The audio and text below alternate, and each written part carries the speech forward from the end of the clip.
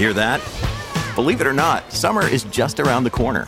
Luckily, Armor All, America's most trusted auto appearance brand, has what your car needs to get that perfect summer shine. Plus, now through May 31st, we'll give you $5 for every $20 you spend on Armor All products. That means car wash pods, protectant, tire shine, you name it. Find out how to get your $5 rebate at armorall.com. Armor All, less work, more clean. Terms apply. Life is a highway, and on it there will be many chicken sandwiches. But there's only one McCrispy. So go ahead and hit the turn signal if you know about this juicy gem of a detour. Elevate every morning with Tommy John's Second Skin underwear. The luxurious support of Second Skin guarantees everything will go smoothly. With over 20 million pairs sold and thousands of 5-star reviews, guys love Tommy John. Plus, your most valuable assets are covered with Tommy John's best pair you'll ever wear or its free guarantee. Shop Tommy John's Friends and Family Sale right now and get 25% off site-wide at TommyJohn.com/Spotify. TommyJohn.com/Spotify. See site for details. Due to the graphic nature of these crimes, listener discretion is advised. This episode includes discussions of sexual assault, violence, and murder that some people may find offensive. We advise extreme caution for children under the age of 13. 44-year-old Jose Menendez dragged his sons up the drive of a California mansion by the backs of their necks. The young men, 20-year-old Lyle and 17-year-old Eric, grimaced but didn't resist. They knew better than to argue when their father was this upset. As they approached the door, Jose let go of his sons, took a deep breath, and knocked twice. After a moment, the door swung open to reveal a middle-aged bottle-blonde woman. He apologized to the woman for bothering her and introduced himself as the father of 2 delinquents. His boys had stolen nearly $100,000 worth of jewelry from her home. The woman's eyes grew wide as she watched Lyle and Eric pull gold and silver chains from their pockets and hold them out to her. Jose told the woman that his sons had already pawned some items and spent the cash, but he would pay her back the exact amount that had been lost if she promised not to press charges. Still in shock, the woman agreed. Jose reached in his pocket and wrote her a check for $11,000. All this humiliation for pocket change. On the way back to their own mansion, Lyle and Eric sulked in their father's car. When Jose wasn't looking, Lyle slyly flipped his father off and gave his brother a smug smile. Eric rolled his eyes and stayed quiet. Both boys were tense. They waited for Jose to say something. Anything. But he was silent the entire drive. When he finally parked the car outside their house, he turned around, locked eyes with his sons, and told them, "If you ever embarrass me like that again, I'll kill both of you."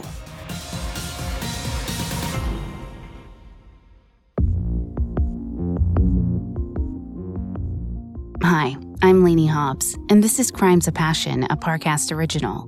In the legal definition, a crime of passion is a violent crime that occurs in the throes of extreme emotion, leaving no time to reflect on the consequences. But in this show, we explore how passionate relationships sometimes lead us to criminal activity. How does a husband and wife become killer and victim, or killer and co-conspirator? If there's a thin line between love and hate, what manipulates our relationships into deadly results? You can find episodes of Crimes of Passion and all other Parcast originals for free on Spotify or wherever you listen to podcasts. To stream Crimes of Passion for free on Spotify, just open the app and type Crimes of Passion in the search bar.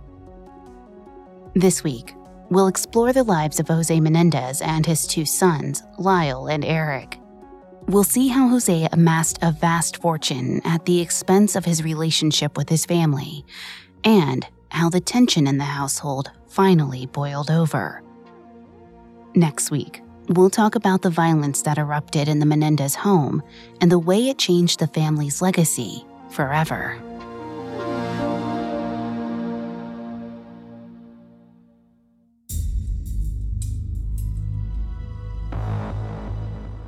Jose Enrique Menendez was born in Havana, Cuba in 1944, the third child of Jose Francisco and Maria Carlota.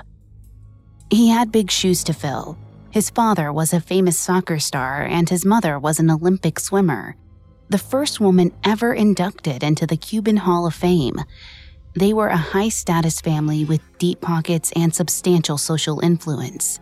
But when Fidel Castro came to power in 1959, nearly all of the family's property was seized. In 1960, 16-year-old Jose fled Havana to live with relatives in Pennsylvania. As a teenager, he was depressed and angry. In his mind, his family's wealth had been stolen, his comfortable life unjustly cut short. When he first arrived in the States, he spent hours locked up in his room listening to Cuban radio. The station spouted nonstop pro-Castro propaganda, but this only stoked the fires of Jose's rage. He hardly talked to anyone outside of his family, and when he did, he refused to speak English. Immigrating to the United States as a teenager was clearly psychologically challenging for Jose. Before I continue with his psychology, please note, I am not a licensed psychologist or psychiatrist, but I have done a lot of research for the show. In 2012, a U.S. government task force researched the psychological experience of new immigrants. The task force found that a marker of whether new immigrants feel welcomed and accepted is whether they are able to develop social trust. At first, Jose had a difficult time establishing this trust after having his family's wealth seized in Cuba. But losing his family's fortune also led Jose to champion property protections that were popular in the U.S. Although he was hesitant at first, he soon realized that America, unlike Castro's Cuba, was a culture in which an individualist, capitalist ideology could flourish. Once Jose trusted that he would be safe in America, he began the process of acculturation, or the adjustment to a new environment. According to the same task force report, acculturation is often marked by behavioral participation in the culture. Indeed, Jose became obsessed with the most culturally significant idea in the United States, the American dream. He made it his life's work to regain the money and status he believed he was entitled to. With an insatiable hunger for success, Jose graduated high school and enrolled at Southern Illinois University on a swimming scholarship in 1962. During his sophomore year, 19-year-old Jose met 22-year-old Marie-Louise Anderson. The young woman had light hair, a wide smile, and insisted that everyone called her Kitty, a nickname she had since she was a child. The couple fell for each other fast. They met during the spring semester, and by July of the same year, they were married. During the next few years, Jose and Kitty struggled to make ends meet. Still, Kitty later spoke of these lean days fondly, calling them the happiest times of her marriage.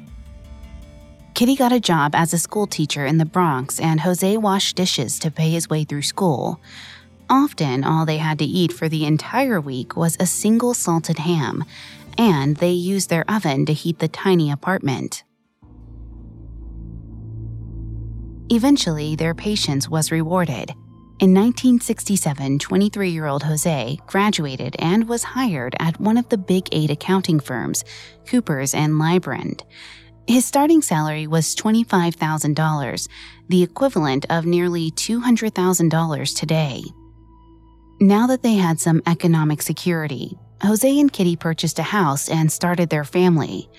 They had 2 sons, Joseph Lyle Menendez, born in 1968, and Eric Galen Menendez, born 3 years later. Jose's mother described Lyle and Eric as 2 earthquakes. They were wild troublemakers, likely because, according to their Aunt Marta, Jose didn't believe in disciplining his sons. Jose allowed the boys to get away with everything. Even when they rampaged through Marta's home and broke her things, Jose never tried to stop them. Part of the problem was that Jose was never home. He spent nearly all of his time at work, far more than his co-workers. He was willing to go to any lengths to get ahead. Although his bosses loved his boldness and determination, his colleagues described Jose's work style as brutal. One coworker said he was alarmingly lacking in compassion and respect for his colleagues and subordinates. His brother-in-law, Carlos Peralt, said Jose had this remarkable ability to make people feel very, very small. Jose was laser-focused on winning back the life he felt he deserved, and he didn't care what it took to get it. In 1977, Jose and Kitty, along with 9-year-old Lyle and 6-year-old Eric, moved to a posh neighborhood in Princeton, New Jersey. As his work became more demanding, Jose started bringing his intense attitude home with him. Now that his boys were reaching adolescence, Jose's parenting style went from lax to overbearing. He was determined that his sons would be professional athletes, just like his parents were. So he held them to an unattainable standard of excellence. He reportedly didn't allow them to have close friends because he believed it would distract them. Instead of reading them fairy tales, he forced them to memorize and recite quotes from books about self-improvement and business success. The brothers have said that if either of the boys ever cried, complained, or disobeyed, Jose would threaten and even hit them. Jose also became obsessed with how he and his family were perceived by others. Although Kitty dreamed of working in broadcast media, Jose forced her to stay home.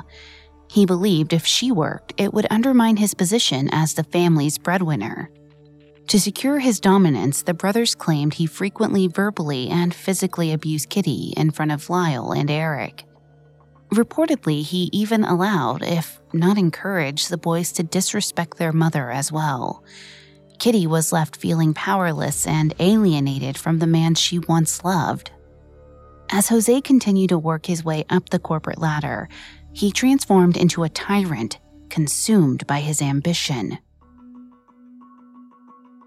In 1980, 36-year-old Jose began another new job, this time as the vice president of finance at RCA Records. The position came with another salary bump, worth nearly $1.5 million today. By the time Lyle and Eric entered their teenage years, lavish spending was the norm. Jose, increasingly ostentatious, sent his sons to school every day in a limousine, and Kitty started buying new clothing rather than doing laundry. Although many of Lyle and Eric's classmates thought the brothers were living a dream life, their father's incredible wealth was accompanied by impossible expectations. One day, he decided his boys would be tennis stars. He forced them to get up early every morning to practice on a tennis court he had built on their property. He hired an expensive coach for private lessons and even demanded Lyle and Eric practice when they were sick or injured.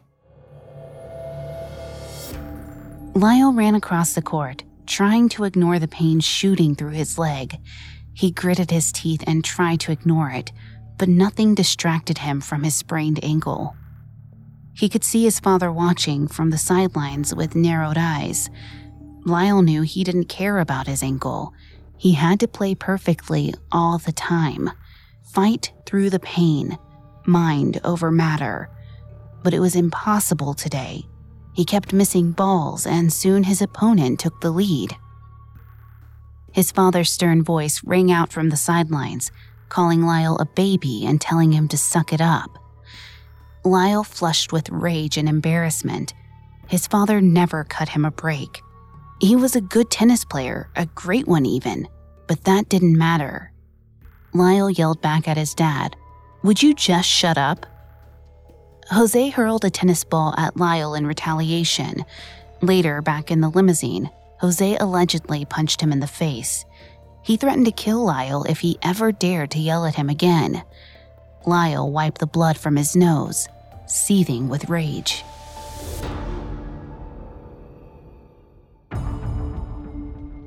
Whenever they played poorly, Jose berated and threatened his sons. When they played well, he said nothing. There was no way for Lyle and Eric to win their father's approval. Meanwhile, Kitty also felt abandoned by her husband, who never had a moment to spare for her. In Princeton, she worked on creating an identity separate from Jose and let professional ambitions die. She made friends and did charity work. Over time, she adjusted to the upscale New Jersey neighborhood. But it wasn't long before Jose was chasing another job, this time at Carolco Pictures, an entertainment company based in Los Angeles. He jumped at the chance to run their home video division and was soon hired for a job across the country. There was no discussion or negotiation. When Jose wanted something, his wife and children were expected to comply without complaint. But he had no idea how his family would react once they were isolated from the only place that had ever felt like home. Up next, things go from bad to worse in the Menendez family as they move from New Jersey to California. Life is a highway, and on it there will be many chicken sandwiches. But there's only one McCrispy. So go ahead and hit the turn signal if you know about this juicy gem of a detour. Elevate every morning with Tommy John's Second Skin underwear. The luxurious support of Second Skin guarantees everything will go smoothly. With over 20 million pairs sold and thousands of 5-star reviews, guys love Tommy John. Plus, your most valuable assets are covered with Tommy John's best pair you'll ever wear or its free guarantee. Shop Tommy John's Friends and Family Sale right now and get 25% off site-wide at TommyJohn.com/Spotify. TommyJohn.com/Spotify. See site for details. Now, back to the story. In 1986, 42-year-old Jose Menendez moved his wife Kitty and his two sons, 18-year-old Lyle and 15-year-old Eric, to a mansion in Calabasas, California. With a high-powered executive job, a family, and an ever-growing fortune, it seemed like Jose, a Cuban immigrant, was living the American dream. He worked diligently to portray his life as perfect, but it was a thin and shaky facade. Beneath the veil of their wealth, the Menendez family was falling apart. Neither Kitty nor the boys were particularly happy about the move. Jose had purchased the 8,000-square-foot estate not only to show off his riches, but also to make Kitty feel better about being torn away from Princeton. To appease his sons, he had a tennis court built so they could continue training to be stars. He thought he could buy his family's forgiveness, or at least use his money to shut them up. Jose knew money was power, and he wanted to control as many people as possible. But there were things even Jose's wealth couldn't get him. His wife drank heavily and took prescription pills to cope with the move. His sons resented him for taking them away from their friends in Princeton. Although there had always been tension in the Menendez household, things were soon worse than ever. Kitty was possibly the most distraught over the move. Over the course of the family's first year in California, Jose began having affairs with women, as well as regularly visiting sex workers during business trips. He hardly made an attempt to hide his behavior from his wife. Kitty loved the man Jose used to be, but she hated who he had become. Even so, after over 20 years of marriage, the thought of a divorce terrified her. She didn't know anyone in California. Her sense of self had been lost in her roles as a wife and mother. Instead of trying to leave Jose, Kitty began seeing a psychotherapist who feared that she was suicidal. In therapy sessions from October 1986 to February 1987, Kitty's doctor concluded that she was depressed, socially withdrawn, and dependent on prescription drugs and alcohol. Meanwhile, Eric was embarking on his sophomore year of high school, and Lyle had just graduated. Both of the boys were desperate to gain their parents' affection and approval, but Jose and Kitty viewed their sons as trophies, not as people. They expected perfection so that they could show Lyle and Eric off as proof of their success. Most of the time, neither parent could spare a moment for their children. Jose was always busy working or traveling, and Kitty was constantly intoxicated. Anytime their parents were together, they were short and snappy with each other, often exploding into loud arguments and even physical violence. When Jose spoke to his sons, it was always to critique them. Kitty hardly spoke at all. She once admitted to her sister-in-law that she believed Lyle and Eric had ruined her marriage, and she wished they'd never been born. In an attempt to finally make his parents proud, Lyle set his sights on getting into an Ivy League university. He applied to Princeton in 1986, but was rejected due to his average academic record. Jose was frustrated with what he termed to be Lyle's mediocrity, so he took matters into his own hands. He allegedly sent Princeton a $50,000 donation, and the following year, Lyle was accepted. While his brother moved back to New Jersey, 16-year-old Eric attended the prestigious Calabasas High School. He joined the varsity tennis team, where he met Craig Signorelli, a boy who would become his closest friend in California. Although both young men came from similarly privileged backgrounds, Craig would later describe Eric as particularly ostentatious. Jose still sent his son to school each day in a limousine, and Eric made no effort to seem down to earth. Even so, with Lyle away in New Jersey, Craig became like another brother to Eric. The two saw each other practically every day at tennis practice and hung out together on the weekends. Over time, they discovered they both had similar aspirations. Living so close to Los Angeles, they couldn't help but dream of striking it big in the entertainment industry. Eric was a dreamer who was constantly coming up with new ideas for plots and characters, while Craig was more practical. They complemented each other perfectly, and together they started writing screenplays. Eric attempted to escape the chaos of his family life through his writing, but it proved impossible as his father grew more frustrated with his brother. During Lyle's first semester at Princeton, he received so many parking and speeding tickets that his driver's license was suspended. Twice. Jose paid for his son to hire a limousine since he could no longer legally drive himself to class. According to classmates, Lyle just wasn't cut out for Ivy League. His work ethic was practically non-existent.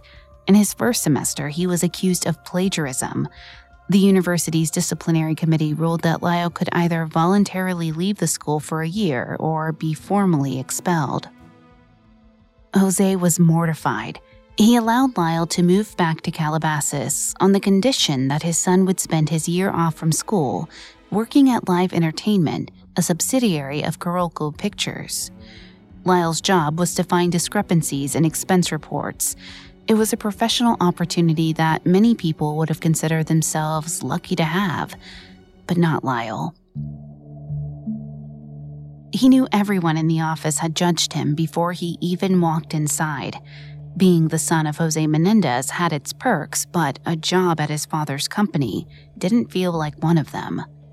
Lyle wished he was back in Princeton, far away from Los Angeles and the expectations of his parents. He had no intention of spending hours poring over expense reports and looking for discrepancies in the tiniest details. He didn't care about his coworkers, so he didn't bother to learn anyone's names or exchange even the laziest pleasantries. Lyle figured since his father was the boss, it would be nearly impossible to lose the job. Either way, he didn't mind. His father could berate him all he wanted. Lyle didn't need the money, and he loved humiliating his father. It was the only way he could get back at him now. Lyle's supervisors and coworkers were afraid to openly critique him because he was their boss's son, but in private, they described him as nasty and self-satisfied. In less than a month, they were fed up, and even nepotism couldn't keep Lyle employed. Jose was disgusted with his son, who squandered every opportunity he was given. With Lyle back at home, now unemployed, tensions in the Menendez mansion were at an all-time high. The stresses of Lyle's repeated failures, her husband's infidelity, and her social isolation were too much for Kitty to handle. She started abusing alcohol and prescription drugs to an even higher degree. In 1987, she was admitted to California's Westlake Community Hospital, with acute Xanax and alcohol ingestion. Luckily, Kitty lived through the overdose, but her doctor was concerned about her returning home. He diagnosed her with chronic depression and anxiety, but also said that she was inordinately more distressed than many people with these diagnoses. According to him, she apparently had some kind of marital problem, but was unable to extricate herself from it. Afterward, Kitty's behavior continued to escalate. One afternoon, the sons claimed that she threatened to poison her husband, her children, and herself. Instead of encouraging Kitty to seek more therapy, Jose just ignored his wife's ravings. He refused to eat the meals Kitty made. He opted to take his sons out to expensive restaurants instead. Kitty lashed out at everyone in the house, calling Lyle a major problem in her life and Eric a disappointment. Both boys were terrified of and for their mother. They worried what she might do to them, but they were even more frightened of what she might do to herself. Lyle and Eric oscillated between wanting to escape their parents' tyranny and craving their approval. They were both outwardly cocky, but inwardly insecure. These feelings are typical of children in wealthy families. In her article entitled The Culture of Affluence, Psychological Cost of Material Wealth, Dr. Sunia S. Luther researched how extreme wealth affects children's psychological development. According to Dr. Luther, teenagers of high socioeconomic status reported significantly higher levels of anxiety and greater depression than their middle and lower class counterparts. She theorizes that this is due to unrelenting pressures to excel and isolation both literally and emotionally from parents. Furthermore, she found that while there were comparable levels of delinquency among teenagers from all socioeconomic backgrounds, some extremely affluent youth displayed a marked willingness to steal from parents and peers. This presumably stemmed from a disregard for possible consequences because they were confident their wealthy parents could get them out of trouble. In 1988, 19-year-old Lyle and 16-year-old Eric, along with Craig and some other friends, followed a similar pattern.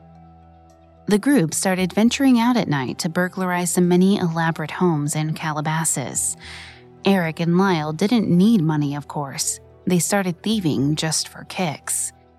The brothers were caught that summer after stealing over $100,000 worth of jewels in the nearby neighborhood of Hidden Hills. When questioned, Eric immediately confessed. Jose was horrified by what his sons had done. He was furious, but even worse, he was embarrassed. Appearances meant everything to him, and his children had nearly tarnished his reputation. To keep the victims from pressing charges, Jose forced the boys to return the items they had stolen and wrote checks to replace the missing cash. Although he was able to stop victims from pressing charges, Lyle and Eric were still required to start attending counseling sessions, presumably to try to uncover the underlying causes of their criminal behavior. Jose felt like he could hardly show his face in town anymore. Disgraced, he insisted the family move once again, this time to an even larger Spanish-style mansion in Beverly Hills. Surprisingly, Kitty's depression lessened at the prospect of the move. The mansion she and Jose purchased was once rented by Elton John. To Kitty, it felt like the family had finally made it. Jose had to be satisfied with this. How could they climb any higher? Maybe, just maybe, she thought, the move would be exactly what the family needed. When we return, Kitty is proven wrong, and Eric reveals a secret that splits the family in two. Today, healthier is happening at CVS Health in more ways than you've ever seen. It's wellness destinations for seniors, including select locations with Oak Street Health and CVS Pharmacy. It's doctors, nurses, pharmacists, and everyone in between, offering quality care and support virtually, in person, and on the phone. It's in-home evaluations through Signify Health and meeting mental health needs through Aetna. And those are just a few of the ways healthier is happening. To see more, visit cvshealth.com/healthier happens together. CVS Pharmacy, Oak Street Health, CVS Specialty, Signify Health, and Aetna are part of CVS Health. Eligibility and services vary by location and individual. This episode is brought to you by Rakuten. Are you ready to shop? Rakuten's Big Give Week is back. Get 15% cash back at hundreds of stores, including headliners, Ulta, Ray-Ban, and Canon. Rakuten is how in-the-know shoppers get the best savings. They shop the brands they love and earn cash back on top of deals during Big Give Week, May 6th to May 13th. The cashback rates are even bigger. I'll be shopping for Adidas and Fenty. You can save on everything you need for summer, like clothing, outdoor gear, and travel. Join today for free and get an extra 10% cashback boost. That's an extra 10% cashback on top of Big Give Week's 15% cashback. You won't see higher cashback rates than these. Go to Rakuten.com or download the Rakuten app. RAKUTEN. Shoppers get it. Now, back to the story. After a lifetime of climbing the corporate ladder, 44-year-old Jose Menendez moved his family to an enormous mansion in Beverly Hills. It seemed Jose had reached the peak of success, but he hadn't always played fair.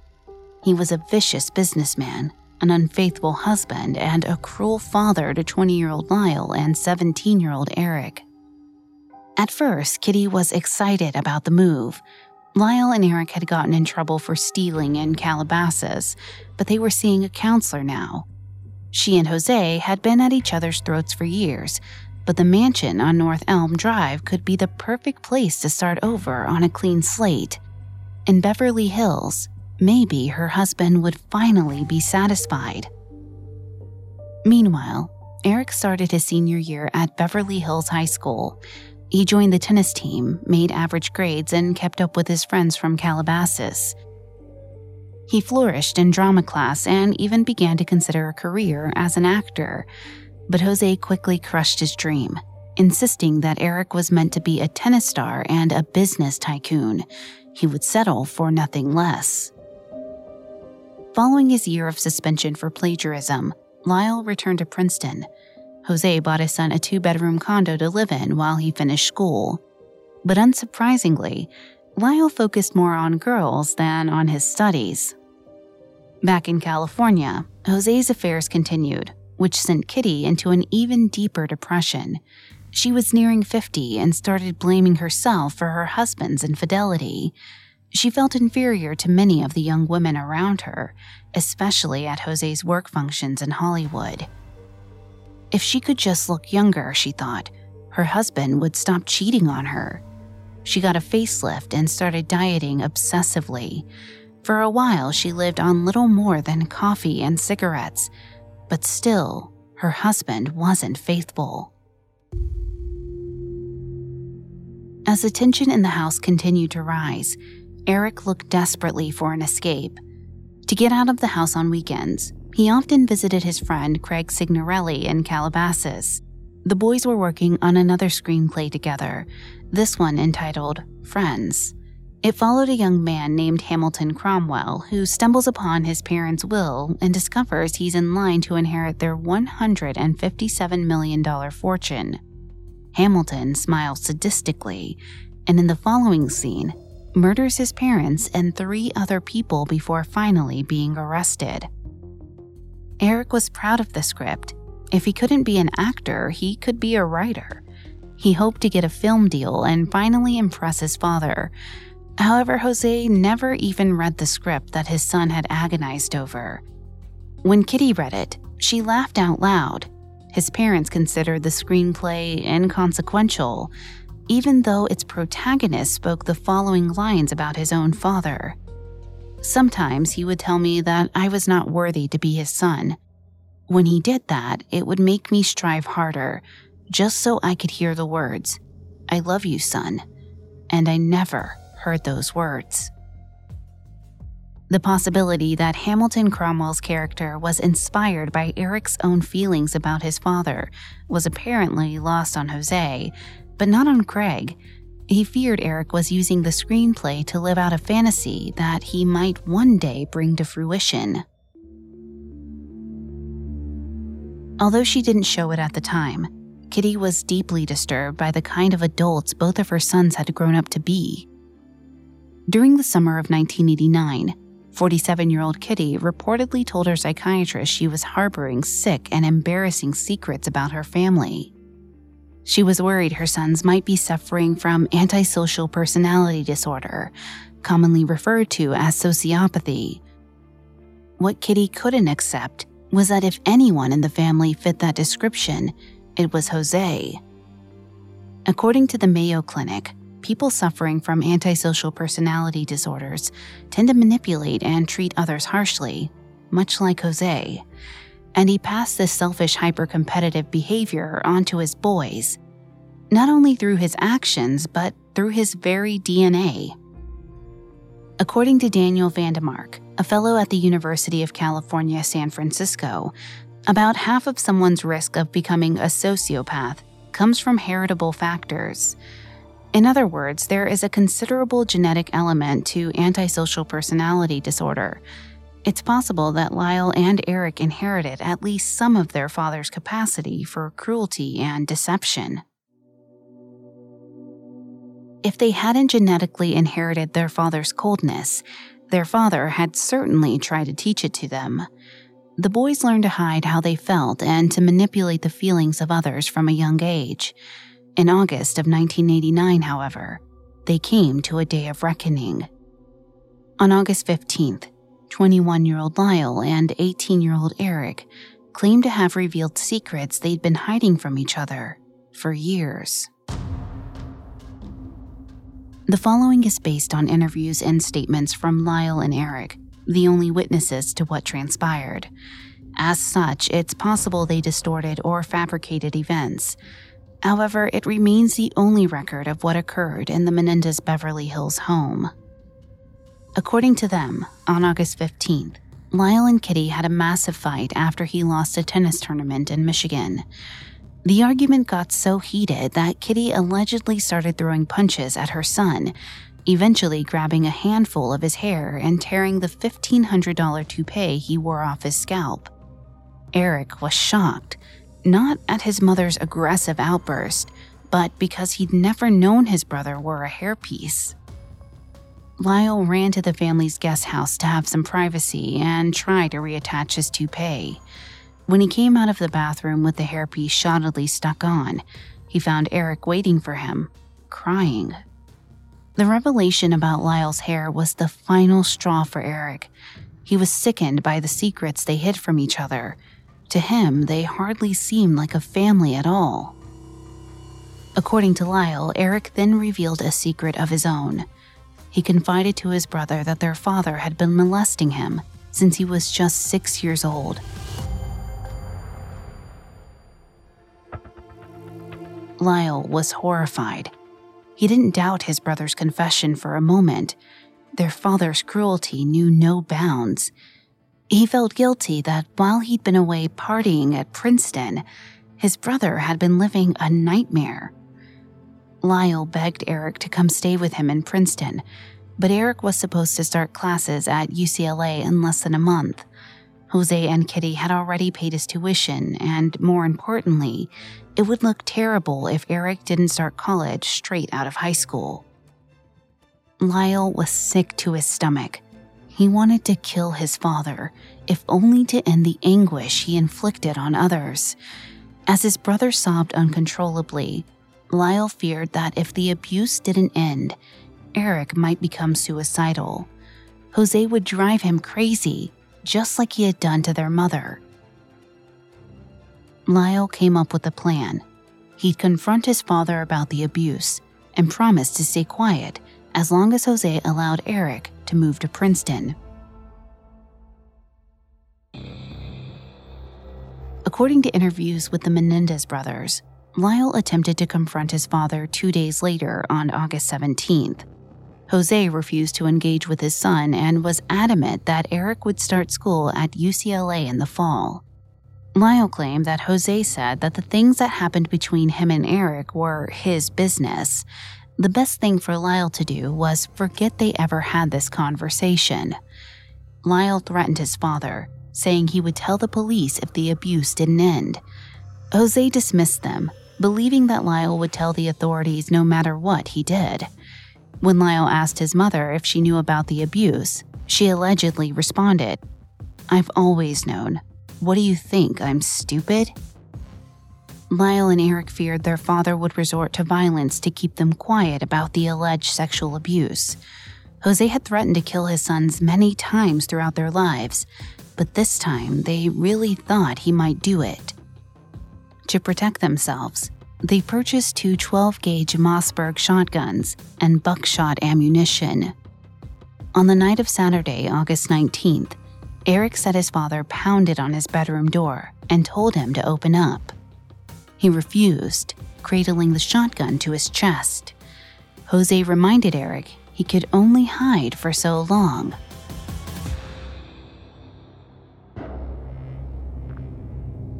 Lyle and Eric said they stayed apart the next morning for fear their parents would try to kill them if they were together. That night, around 9:30 p.m., they tried to leave the house, but Jose blocked them at the door. He demanded they go upstairs to their rooms.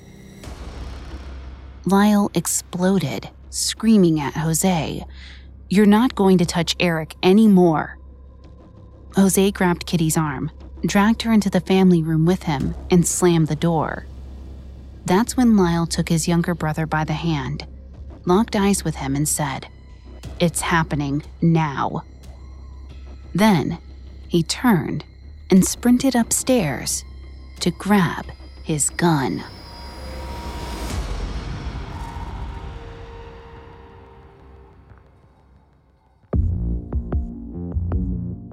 Thanks again for tuning into Crimes of Passion. We will be back Wednesday with part 2 of the Menendez Brothers story.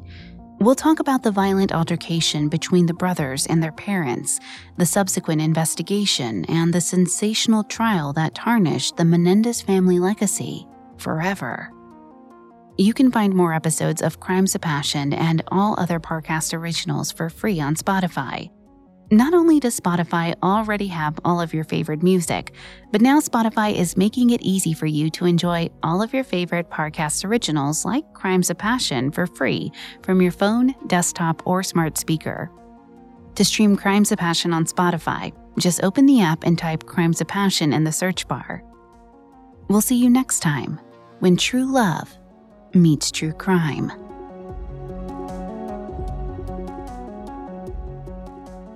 Crimes of Passion was created by Max Cutler and is a Parcast Studios original. Executive producers include Max and Ron Cutler. Sound design by Trent Williamson, with production assistance by Ron Shapiro, Carly Madden, and Aaron Larson. This episode of Crimes of Passion was written by Karis Allen, with writing assistance by Abigail Cannon. I'm Lainey Hobbs.